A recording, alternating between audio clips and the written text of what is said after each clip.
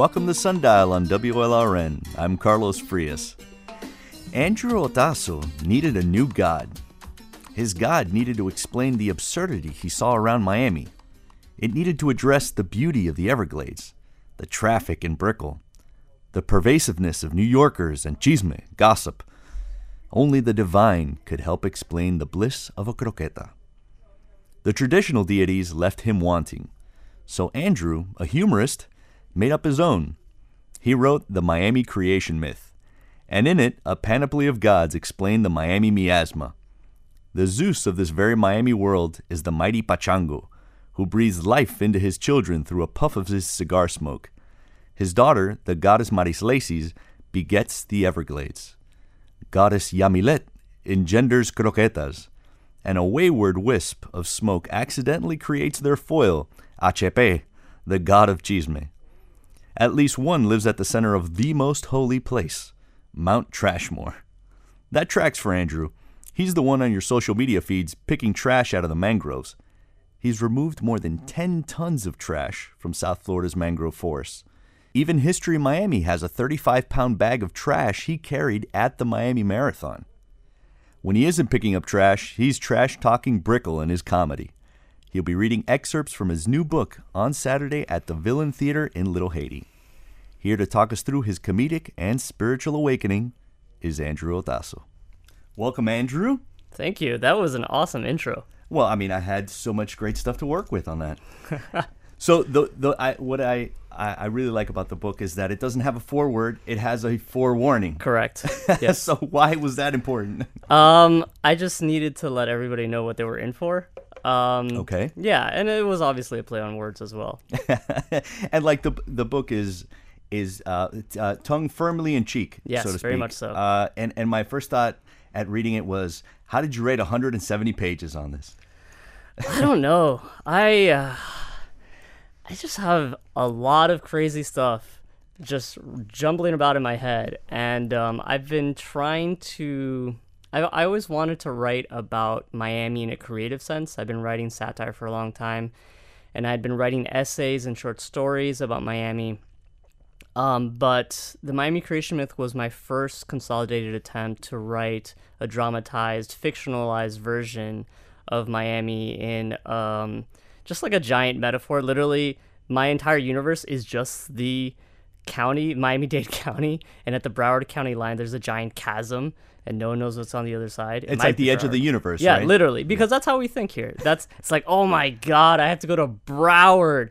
Yes, you have to go to Broward. It's 40 minutes away. It's okay, but culturally, it's just this giant chasm between us and the rest of the United States. There is definitely a provinciality to it that says, crossing that line is physical and metaphorical. Yeah, and literally the rest of the United States to me is Broward. Like, I have no idea where Davie is, or Miramar, or Parkland. I really don't. It's just vaguely Broward. It might be Palm Beach. Oh yeah, we need emails from the listeners now, which will tell us exactly where everything is. Right.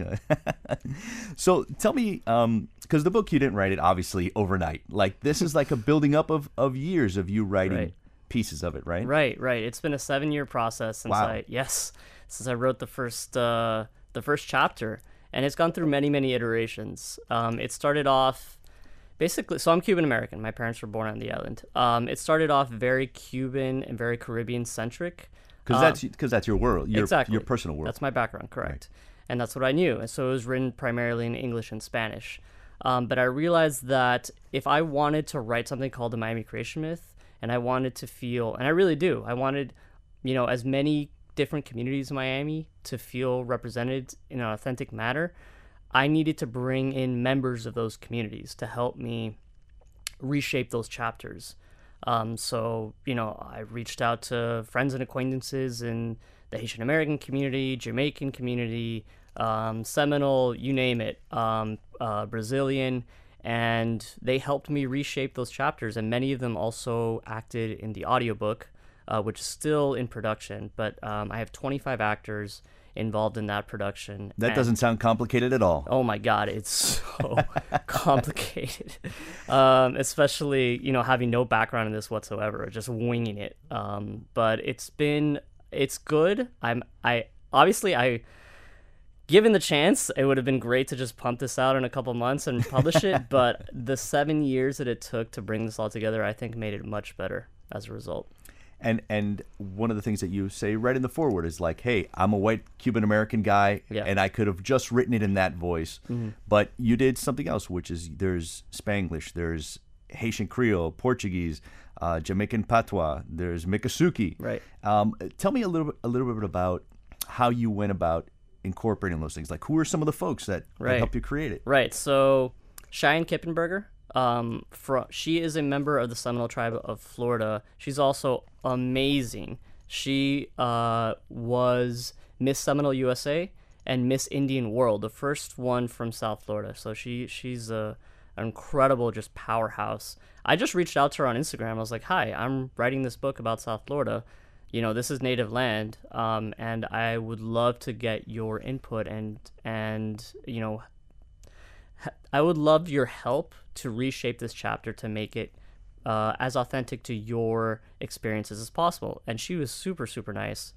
And because that gives her the opportunity to be like, hey, let me add the flavor that you would add, like the way that you would add croqueta into a context, you would add something that you had no cultural reference for. If only it were that simple, because I had to completely redo the chapter. I was dead wrong. But that's great, right? Yeah, that's a symptom of going to the source and asking them, exactly. Let's make this correct. Yeah, and she brought in Raleigh Gilliam, who is a Black Seminole member, and he brought his experiences into the book, and there were a couple of other members of the tribe who also helped me. So take me through some of those changes. Like what kind of things did they bring in that make it feel that add that texture? Right. So specifically Raleigh, he explained the history of the Black Seminoles. So, you know, there were a series of Seminole Wars here in South Florida throughout the 19th century. And even before that, a lot of escaped enslaved people coming from Georgia, from Alabama, from other parts, came into South Florida. There was actually an underground railroad of sorts that would bring them into this area, and many of them would go over to the Bahamas. But many others stayed with the Seminole tribe, and they were incorporated into the tribe. And so all these things are reference points that help build this more inclusive, this more wide-ranging story when you're trying to tell the Miami creation. Absolutely. And, you know, it's not like... So first of all, Miamians in general don't have their story told authentically very often. Usually it's, I don't know, the New Yorker sends someone down here for a weekend and they go to South Beach. Every 5 years or so. Right. The New Yorker and the New York Times. New York Times. They take turns. They high five on the way out in the airport. And you know, they'll be like, "Oh, Miami." They go to Lincoln Road and they go to, you know, South Beach, and they don't go anywhere else. And they're like, "Miami is all about, you know, sex and drugs and whatever." And then the rest of us are like, "What are you talking about?" So generally speaking, Miamians don't have their stories told in mass media.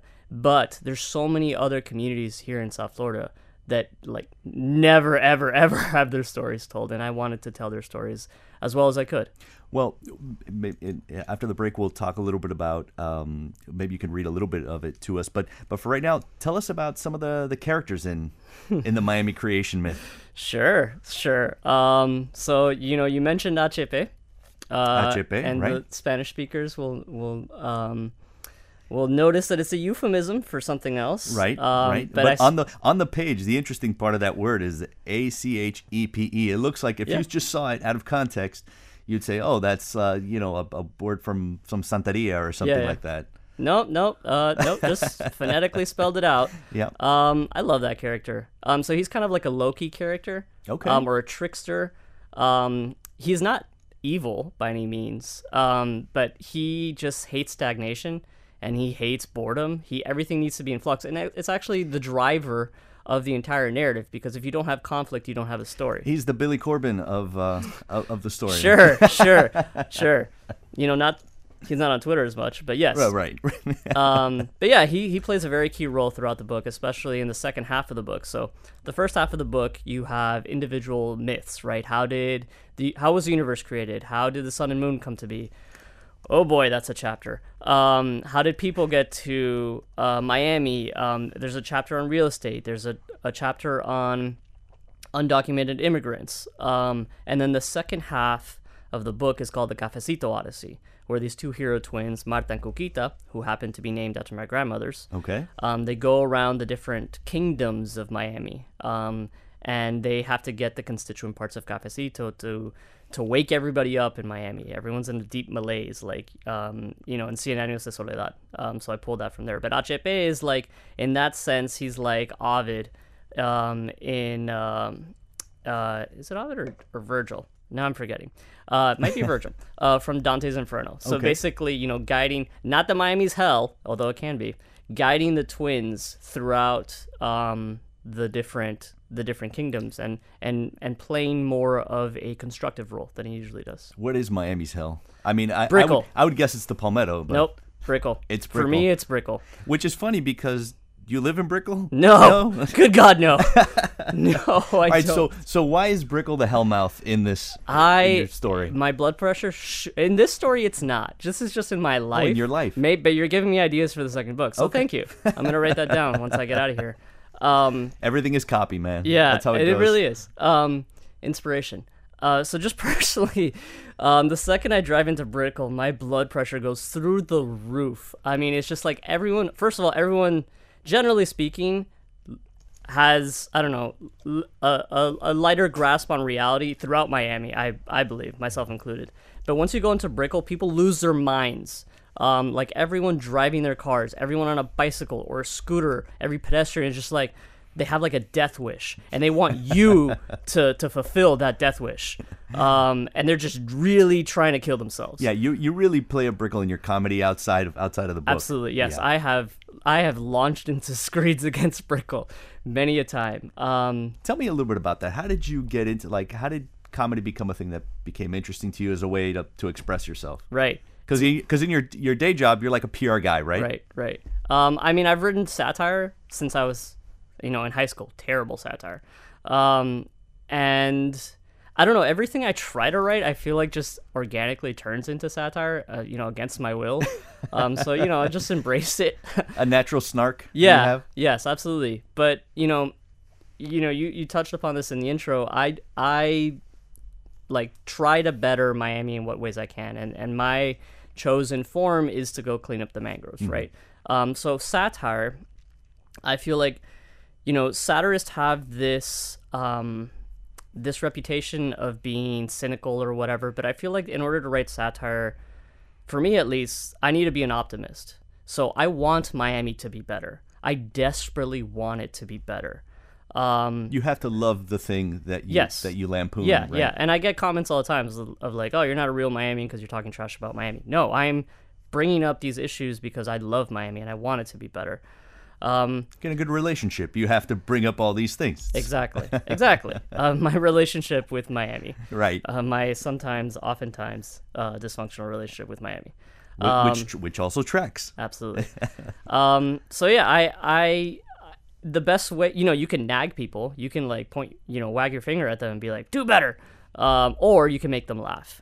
And I find that when I make people laugh, even if they disagree with me, then they're more likely to get into a constructive conversation, unless I just go out of my way to be as obtuse as possible, which I do occasionally. But when it comes to satire in general, it's if I were not an optimist, why would I even bother doing this? Just to vent? No, I can just scream into a pillow if I wanted to do that. Tell me a little bit about your growing up, because you obviously had folks who supported you in your Yeah. life. What parts of Miami grew up so I can place you? Where'd Sure, you go to school? Sure, let's we're gonna do the Miami thing. Which Yeah, is, let's where'd you go to high your school? Miami credentials. Sure, Yeah. I'll put them on the table. Born and raised in Miami. Both my parents were Cuban refugees. My dad got here when he was 12. He was a member of Pedro Pan. My mother got here when she was 11. I grew up in Coral Gables. Went to Belen. Again, very Cuban American, very privileged background right there. So you can place me. But and I grew up thinking Miami was normal. I grew up thinking that this was how the world worked. And then I went to West Point, and boy, was that a culture shock. Yeah. So you had an appointment to the academy. I did. And so tell me, what was it like leaving the Miami bubble? It was like running 60 miles an hour into a brick wall. Yeah. That was the first place that I felt, again, being a white Cuban American, you think you grew up in Miami, you're like, oh, I'm white, I'm the default. And then you leave, and then you realize, oh, this is what systemic oppression feels like. So that window into that, was extremely eye-opening. How did that manifest itself? In other words, what were some of the things that struck you when you got out of your hometown? Well, I was called every racist slur in the book. Really? Yeah. Yes.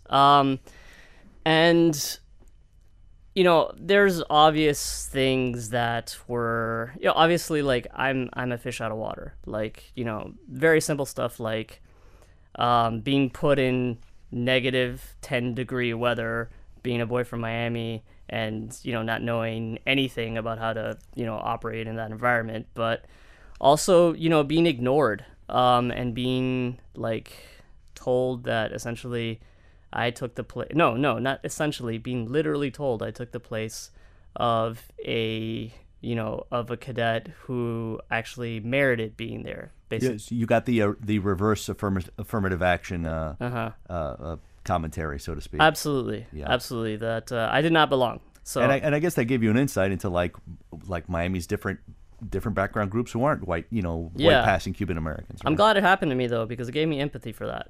And I feel like you need to get that sort of shock in order to really understand that when you come back, systemic oppression here in Miami.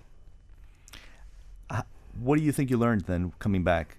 I mean, obviously, I saw that you wrote that you've never felt as understood as you do as when you're here. Yeah. So I've left and I've come back many, many times. I've lived in Boston, lived in DC twice, lived in upstate New York, in Sao Paulo, in Buenos Aires. But like I said in the forewarning, Miami is the only place I felt like I didn't need to explain myself to anyone. Like I can just be me. And I've never experienced that anywhere else in the world. So that's why I keep coming back. That's why I love this place so much, despite, as much as it infuriates me at times. Take me through then how that leads into this activism, because ultimately, like we're talking about this, your comedic book, but you kind of, the first way you got on people's radar is because you were picking up trash in the mangroves. Right.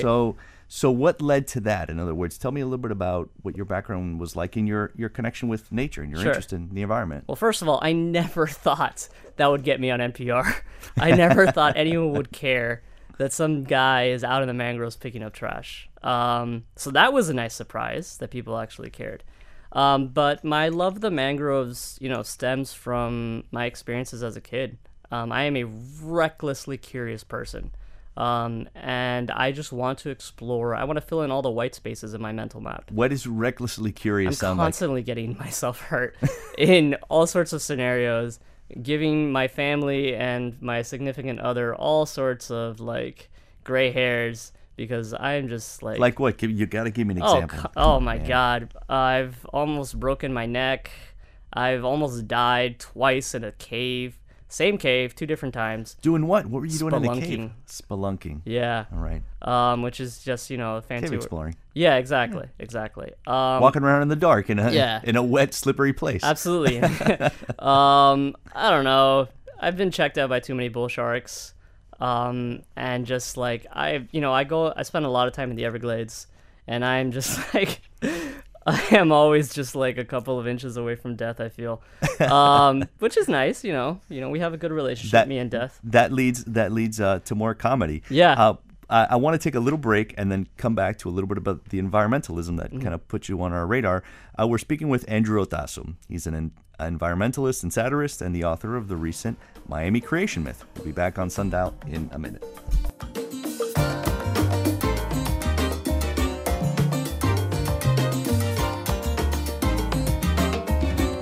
We're We're back on Sundial. This is Carlos Frias, and our guest today is Andrew Otaso. He's an environmentalist and satirist. And we were going to ask him to read sections of his book, but like the best parts, like the movie Scarface, always have a curse word in them. So Sorry. You're just going to have to go to the Villain Theater in Little Haiti on Saturday night during a comedy show Yes. To hear the rest of it.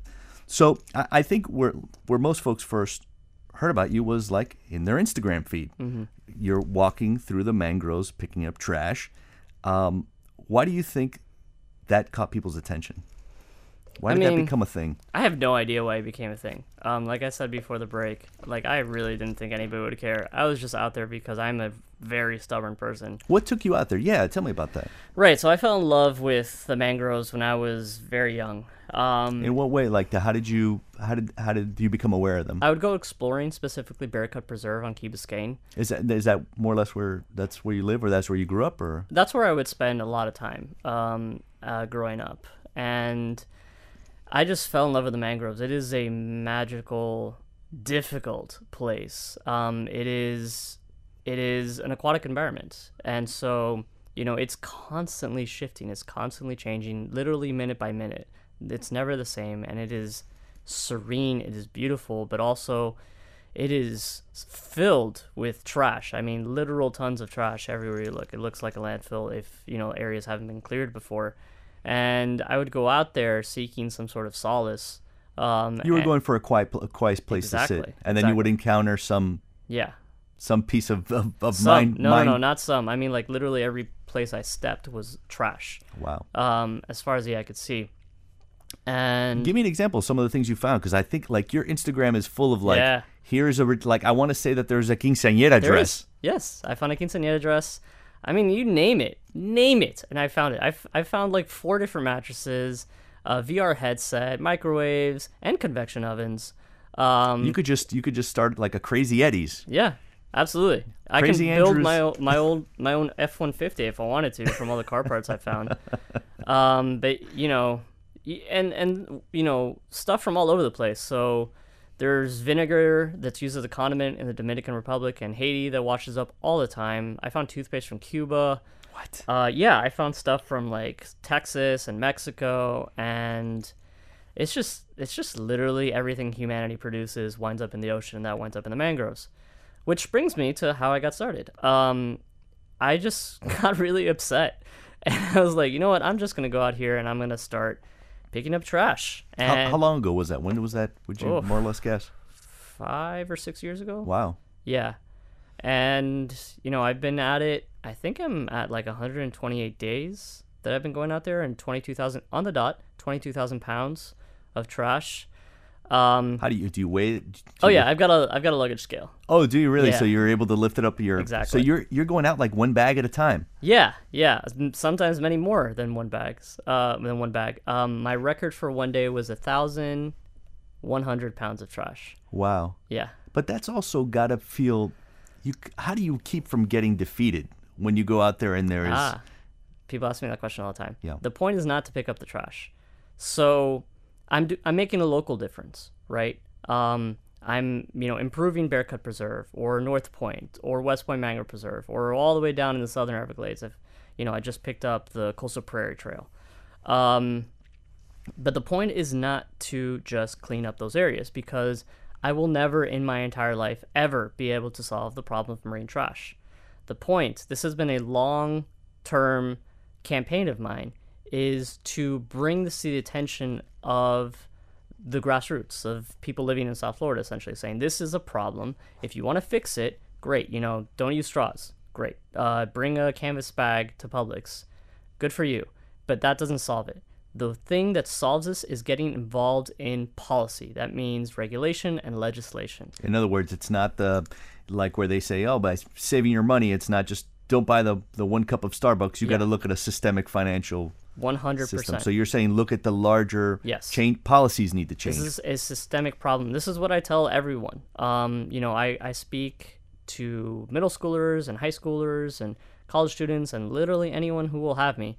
And I tell them, you have the power. If you have a phone and you have connection, You have the power to make systemic change, but it doesn't happen alone. It happens when you collectivize people's attention and then their intention. So make something an electoral issue. And again, my particular issue happens to be marine trash. Yours can be equal pay, racial justice, healthcare, public transit, whatever.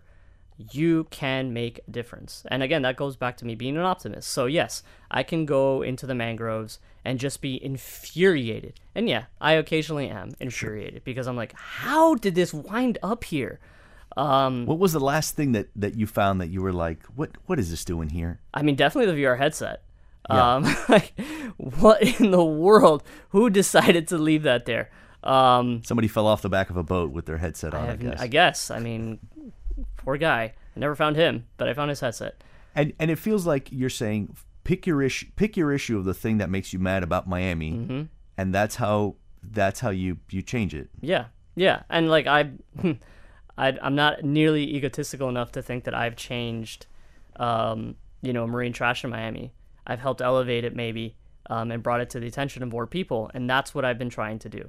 I don't want all of Miami to follow me into the mangroves to pick up trash because it's a sensitive environment, and you're gonna get hurt. Speaking of dying, I have almost had I don't know how many heat strokes out there, and dehydration. Like my world is going black. Like I am a couple minutes away from passing out, and God knows if I'll wake back up. So I don't want everyone else to go out there.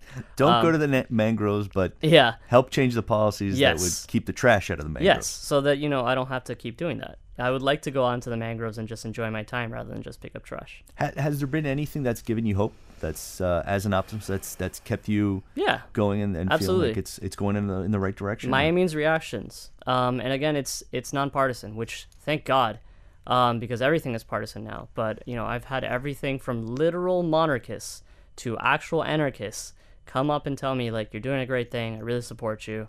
So that's fantastic, and that's what we need. It's improving Miami is not a partisan issue. It's do you want a better life for yourself and your neighbors and your environment? And I can imagine going through and seeing these things and seeing these issues and running up against roadblocks leads to satire. Yes. Like it has to come out somewhere. Yeah. Yeah. But the thing is, like, I'm the most stubborn person you'll meet. Like, if I come up against a roadblock, the roadblock I came up against was, well, policymakers, and it doesn't seem like any of the powers that be care about this issue, so I'm just going to start working on my own. That's what I do. So if, my instinct is just like, well, what can I personally do in my life around me to make something better? So that's, and when it comes to politics and policy in Miami, I'm not on any commission or anything, and I don't want to be. So what can I do? I can bring to people's attention all these absolutely absurd goings on in our politics in South Florida. And tell me about you wrote a little bit about going out there. It sounds like you gain momentum. In other words, you build momentum by starting with yourself, and that you get like into a state of flow. Yeah. You're in the zone. Yeah, that's how I get dehydrated. I go into a flow state. Like it's meditative, just picking up trash, one piece after another, and hours will go by, and I have to set alarms on my phone to stop and drink water and eat. Otherwise, I'll just keep going. And also, I get really excited about big pieces of trash. Like, it makes my day. Like, oh my God, I can't believe I found this thing.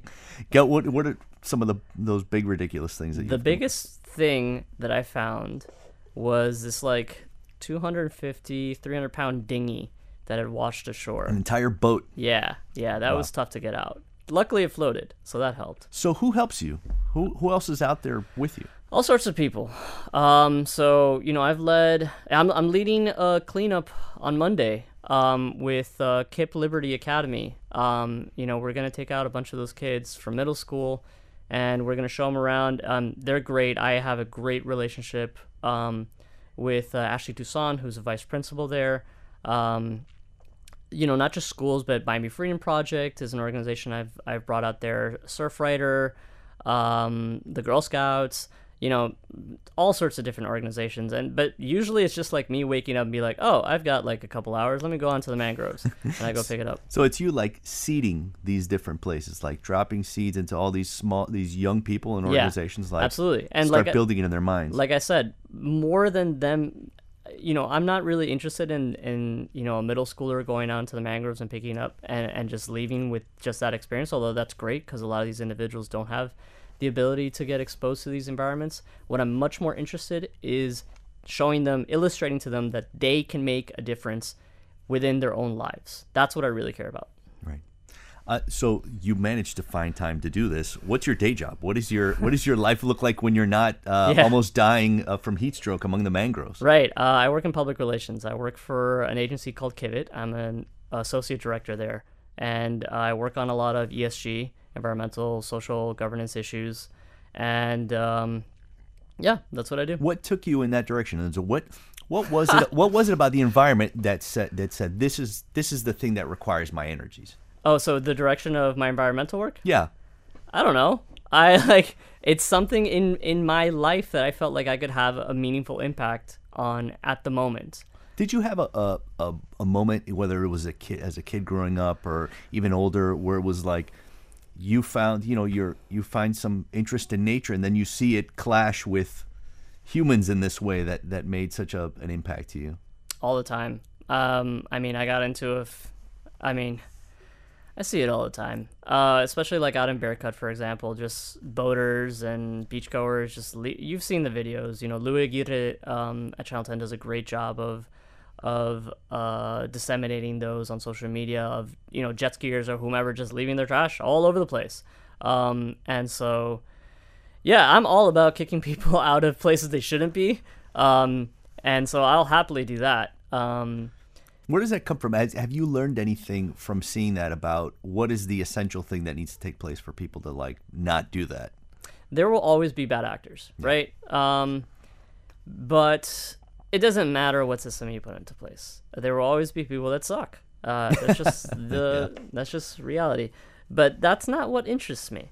Again, it's systems. It is going as far upstream as possible as you can to solve a problem at its root, and implementing policy and a culture that cares about the environment. So educating people about how important it is. It's not individuals littering. The vast majority of the trash that winds up in the mangroves and in the ocean does not come from beachgoers or from fishermen or boaters or whatever. It comes from the street. So it accumulates on the side of the street. We don't have good waste management, waste disposal systems here in South Florida in many, many neighborhoods. And when it rains, all that trash goes into the gutter, and that goes right into the bay, and then I find it. And then other people find it, doing their cleanups. And that's a fraction of the trash that's out there. The vast majority of it is in the seabed bottom. So whenever, most trash doesn't float. It just, hangs out there. And whenever there's a big storm, you see just tons of trash come ashore, and people just lose their minds. They're like, oh my God, I didn't know we had all this trash. And I think to myself, you have no idea what's out there. I free dive, I open ocean swim, and I see it just littering the ocean floor. And it's these absurdities that have led to your recent work, which is your comedic book. We're going to take a little break, and then we've actually found a section that we can read. Wow. Our producer, Elisa Vaina, has found a section that we can actually read. Wow. This is Andrew Otazo, who's an environmentalist and a satirist, and his recent book is The Miami Creation Myth. We'll be back with a section of it in a minute on Sundial.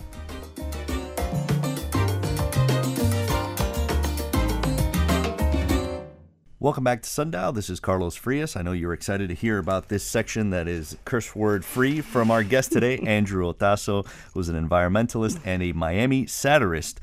His recent work is The Miami Creation Myth. If you've missed any part of this conversation, all of our shows are on our podcast. Just search for WLRN Sundial on your podcast app. All right, Andrew, introduce this section that you're going to read for us. Sure. From The Miami Creation Myth. This is the first chapter. This is a section of the first chapter. This is after Pachango wakes up on his divine ping pong pung And his mother has chased him out of one universe Right, so he with her turned on the chancleta. sun. He turned on the sun, and his mother busts through the celestial door of the universe and says, turn off that light. I can't, I don't own the electrical company, so he has to turn off the sun, grab his Bing Bang Boom, move to a different universe, and start it all over again. Right, Pachangu is our Zeus. Right, for yes. In the Miami creation. Right, or Odin, or whatever. Or Odin, sure. And so he, creates the sun. It's incredible. And he's got his rum and coke, and he's got his cigar, and from the smoke of the cigar, his 3 first children arrive, Marislesis, Yusiel, and Yamilet. And so this is the portion of the book where basically the different children claim their own kingdoms, their own realms. Okay. Yep. All right, so I'll get started. Pachango sat his children on the divine Bing Bang Boom and explained how he wished to fill the universe with diverse and beautiful wonders. Yamilet, Marislesis, and Yusiel grew very excited and begged their father to allow them to assist in this great endeavor.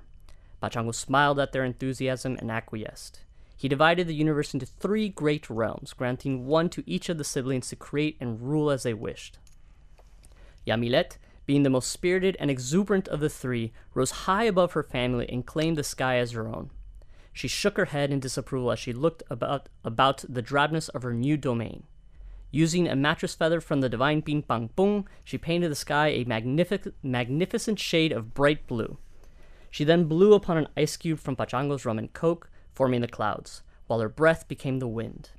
Satisfied with her work, Yamilet descended back onto the divine Bing Bang Boom to the praise of Pachango, Yusiel, and Marislesis.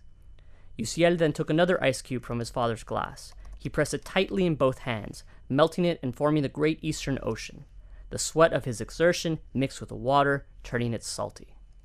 Marislesis, being more patient than her hurried brother, allowed a 3rd ice cube to melt in the sun. This created the freshwater expanse to our west we call the Everglades.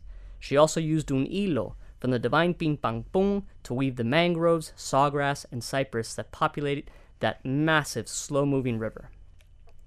Satisfied, the 3 siblings reclined on the divine Bing Bang Boom and congratulated each other on their work. Unbeknownst to Pachango, a stray puff of smoke from his cigar had coalesced to form a new, invisible entity whose machinations would forever mar the harmony that existed at the beginning of the universe. His name was HP, the god of chisme. HP, though not categorically opposed to order, hated stagnation, and above all, boredom. He therefore never projected a concrete physical representation of himself like his brother and sisters, but preferred to remain a nebulous cloud that could instantly travel to all corners of the world to record secrets and spread half-truths. The only way to discern his presence was by the strong smell of tobacco that always followed him. That was Andrew Otazu reading from his new book, The Miami Creation Myth. So I have to ask you about some of your inspirations. Who are some of the folks that you read, that you've read in your life or you continue to read that got you interested in comedy and satire? Douglas Adams, first and foremost. He wrote The Hitchhiker's Guide to the Galaxy. Okay. And the whole series. And he is just wacky.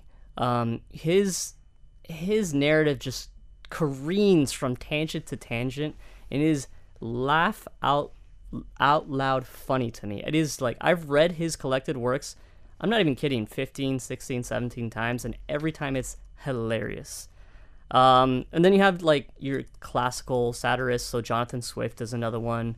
That he's so good. I just absolutely love him. Miami is ripe for satire. I mean, you can't help it. Carl Hyacin, Dave Barry. Absolutely. Like you can't live here and not just be awestruck by the absurdity of South Florida everywhere you look. So it's just like, I'm a fish in the ocean. Right. Yeah. I think I remember Carl Hyacin saying that to write satire about Florida, all you need is a subscription to the Miami Herald. Right. Yeah. And where do you find some of that inspiration? Like do you just find yourself in traffic and you keep a notebook handy? Yeah. Yeah. I do write about, the daily grind that is living in South Florida, traffic, rent, lack of public transit. But then, I feel like I prefer to write about systemic issues. I prefer to write, you can call it corruption, but it's just like the political culture that we have in South Florida, and how it is this wonderful mix of old school Latin American, caudilloism, if that's a word, and mixed with before the Latinos got here to South Florida, it was Southern backwater, a vacation town, so that's in the mix. Right, like South Florida has always kind of been the nexus of politics, Yeah. Mixing with Right. with We're crazy. like the capital of Yeah. Medicare fraud, and like every other fraud. So we're number one in that. Let me ask you, talk to me a little bit about some of the folks that bring you some joy. So you mentioned your two grandmothers are the Cafecito characters. Yeah, in one of Marta your and books. Cuquita. So tell me about them. Some of the folks in your family who inspired you like that. All sorts of people inspired me. So I actually sat down with my parents, and I would just like pepper them with like, how do you say X, Y, or Z? How do you what's a good Cuban curse word for this or that? Or the Oh, other they were thing? like consultants. Oh, like- absolutely. oh, Very that's much funny. so. Very Tell me much about so. some of the stuff that they brought to the table. I don't think I can say the majority of it on the radio. But in general, without saying the words. So okay. So one of my favorite Cuban like dichos or saying is "voló como Matías Pérez." Voló como Matías Pérez. Yeah, He so if flew some- like Matías Pérez. Exactly. So if someone just leaves and you never see them again, that's the applicable situation which you would say this. And so the origin of this is because in the 19th century there was a Portuguese aeronaut, or someone who had a hot air balloon, and he decided he lived in Cuba at the time, and he thought it was a great idea to just launch a hot air balloon himself in the canopy from the middle of an ocean on a very skinny island, and he went up into the clouds, and literally nobody ever saw him again. Wow. So like the first Elon Musk then. Right, well, he's Or still the first around. Jeff Bezos. Yeah, one could hope. Yeah, And so like things like that, like your folks, they had those little sayings that they helped pepper in. absolutely, and that's like everywhere. That's all over the book. I put so many Easter eggs throughout, and what brings me joy as a writer is imagining the reader in the moment. Like I really want them to be like, no, there's no way that's on purpose, and then the realization of like, oh my god, it is on purpose. Right, and that's the funny thing is that woven into the satire is funny because it's true. Mm-hmm. Right, the parts of it. So tell me about some other parts that are not like Cuban American stuff that you grew up in that even you discovered as you were writing. Like you had the folks who had a Native American background who added texture to that. Right. What were some of the things that you learned just in the creation of it yourself? Right. So there were many other communities that, or individuals that were members of other communities that I consulted with throughout the book. And one of the most important chapters in my mind was on undocumented immigrants. So actually my mother was undocumented. She spent 7 years. She overstayed her visa in the United States, so she spent 7 years in this country without papers. But I didn't have that firsthand experience, right? What did you learn from your mom's example to growing up in a household where she didn't have papers? How did that affect your lives? Empathy. Yeah. I feel like very often what occurs is that an immigrant group will get to the United States, and their philosophy as soon as they get here once they get the residency, it turns into close the door behind me, we're full. And a lot of that empathy drops for even individuals from their country of origin that get here subsequently. So she taught me empathize with those who are seeking a better life, because that's how we got here. That's why we're here. That's why I am writing about Miami and not about Camagüey or Havana. But again, I didn't grow up with that experience. So, I reached out to some friends of mine who had, and they helped me import that experience into the book. Right. Talk to me about how your family has responded to the book so far. I mean, my parents have been incredible. They have to have a sense of humor. Yes. I mean, my mother's a very proper woman. And there's a lot in this book that is not proper. So God bless her. There is one creation myth within it that is... chapter 2. Yeah, we won't go into that. No. You'll find out if you come on Saturday, though. Yeah, exactly. We encourage you to... If you're interested, definitely get out there Saturday and hear it first person. Like, they don't get it. They don't get it. Like, my dad and my mom worked their entire lives, just grinding away. What did your folks do? So my dad owned an environmental construction company. So, it's a small business that, he basically built from the ground up, and he's had it for decades. But, like, ever since he got to this country at 13 years old, like, he told me stories of, like, he immediately started working in a car shop, and the guy had him sanding down cars by hand because he didn't want to waste electricity on an electric sander. So my dad was sanding the side of this car by hand, and he looked back and there was a streak of red. So that sandpaper had just messed up his hand, and all that was blood. Wow. And so the guy saw, my dad's hand. He's like, okay, I'll take care of that for you. Grabs his hands and dumps them into a bucket of paint thinner. And your dad's is basically a boy. He's 13 years old. Yeah, and so my dad almost passes out. And to this day, he doesn't have feeling in his hands as a result because of that experience. So that's what he grew up with. And these are examples of, again, it's kind of that immigrant experience where you're trying to hustle and you're trying to make it in a place that's foreign. Absolutely. So like, here are your parents and have this very serious background and yeah. So like, meanwhile, I'm writing this stuff. So like, as a first generation American, I feel like this is universal among immigrants. Just like, your parents are like, what are you doing? I'm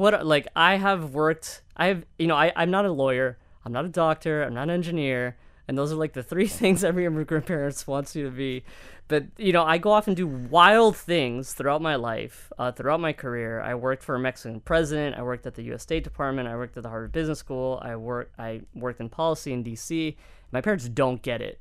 Like, how can you, after doing all that, yeah, I'm gonna write comedy. Yeah, I'm gonna write this crazy book, but they've been so supportive, and they've been so nice, and like, it's really endearing. It's something that it's helped me connect with them more, because I literally had a running tally of just crazy things that they would talk to me about that I would put on my phone, and then I would then inject that into the book wherever I could. I read that one of the things that you love most is not necessarily dining out, but eating at home. Absolutely. Some meal that your mom or your abuela has made. My mother, yeah. All right. So, and that like three of your favorite things are mamey, aguacate, and mango. Absolutely. So let's play a little Kiss, Marry, Kill. Oh, really? Okay, that's one version of it. Kiss, Marry, Kill. That's the radio version that we're doing. I see. So Kiss, Marry, Kill. Aguacate. Mamey, aguacate, mango. Which one are you kissing? In other words, you'll have your short fling. Which one are you marrying? Which are you keeping around? And which one are you eliminating? This is tough. Well, mango's my favorite fruit, so I'm going to have to marry the mango. You're marrying the mango, okay. Absolutely. This is tough. Man, I'm going to get so much hate for this. So I guess I'm going to have to kill mamey. You have to kill mamey. Yeah. So it's a very strong So you're going to kiss aguacate. Yeah. I mean, I love mamey. But it's a strong flavor. It's a very strong. If you're gonna have a batido, you have to have just a batido mamey. You can't put anything else in there. Right. So that's coming on a little too strong for me. So I can't have my fling with mamey. All right. So reluctantly. Yeah. Well, that's gonna be your Kiss, Marry, Kill. Yeah. So in the last minute, we've both talked about folks coming in from the outside and understanding the real Miami. What do you hope that folks will take away from your satire to understand about the real Miami? Well, this is not for people. This is not for non-Miamians. What I want this book to accomplish is for Miamians from different communities to see themselves authentically portrayed. That is my goal. If I can do that, I'll be happy. Obviously, if this is a bestseller, fantastic. That would be hilarious. I would laugh really hard. But I just want this to be. I want it to be okay for Miamians more than anything else. Andrew Otazo is an environmentalist and a satirist, and he's written the book The Miami Creation Myth. You can buy it online, or you can also see him at his launch party at the Villain Theater in Little Haiti this Saturday. Follow him on Instagram and Twitter at Andrew Otazo. Andrew Otazo. Andrew, thank you for coming in. It's been my pleasure. And that's Sundial for Tuesday, February 28th. Leslie Ovalle Atkinson is our lead producer. Elisa Baena is our producer and social media editor. Sergio Bustos is WLRN's VP of News. Katie Munoz is our Director of Live Programming. Peter J. Meritz is WLRN's Vice President of Radio and Sundial's engineer. Our theme music is by the Miami Afro-Cuban funk band Palo at gopalo.com. Again, you can download a podcast of this program. Just search for WLRN Sundial on your podcast app. Coming up tomorrow on the program, the Miami Film Festival starts this week. We'll hear about one of the local films featured. It's an homage to South Florida's immigrant community, filmed at the now-closed Opelika Flea Market. I'm Carlos Frias. Thanks for listening.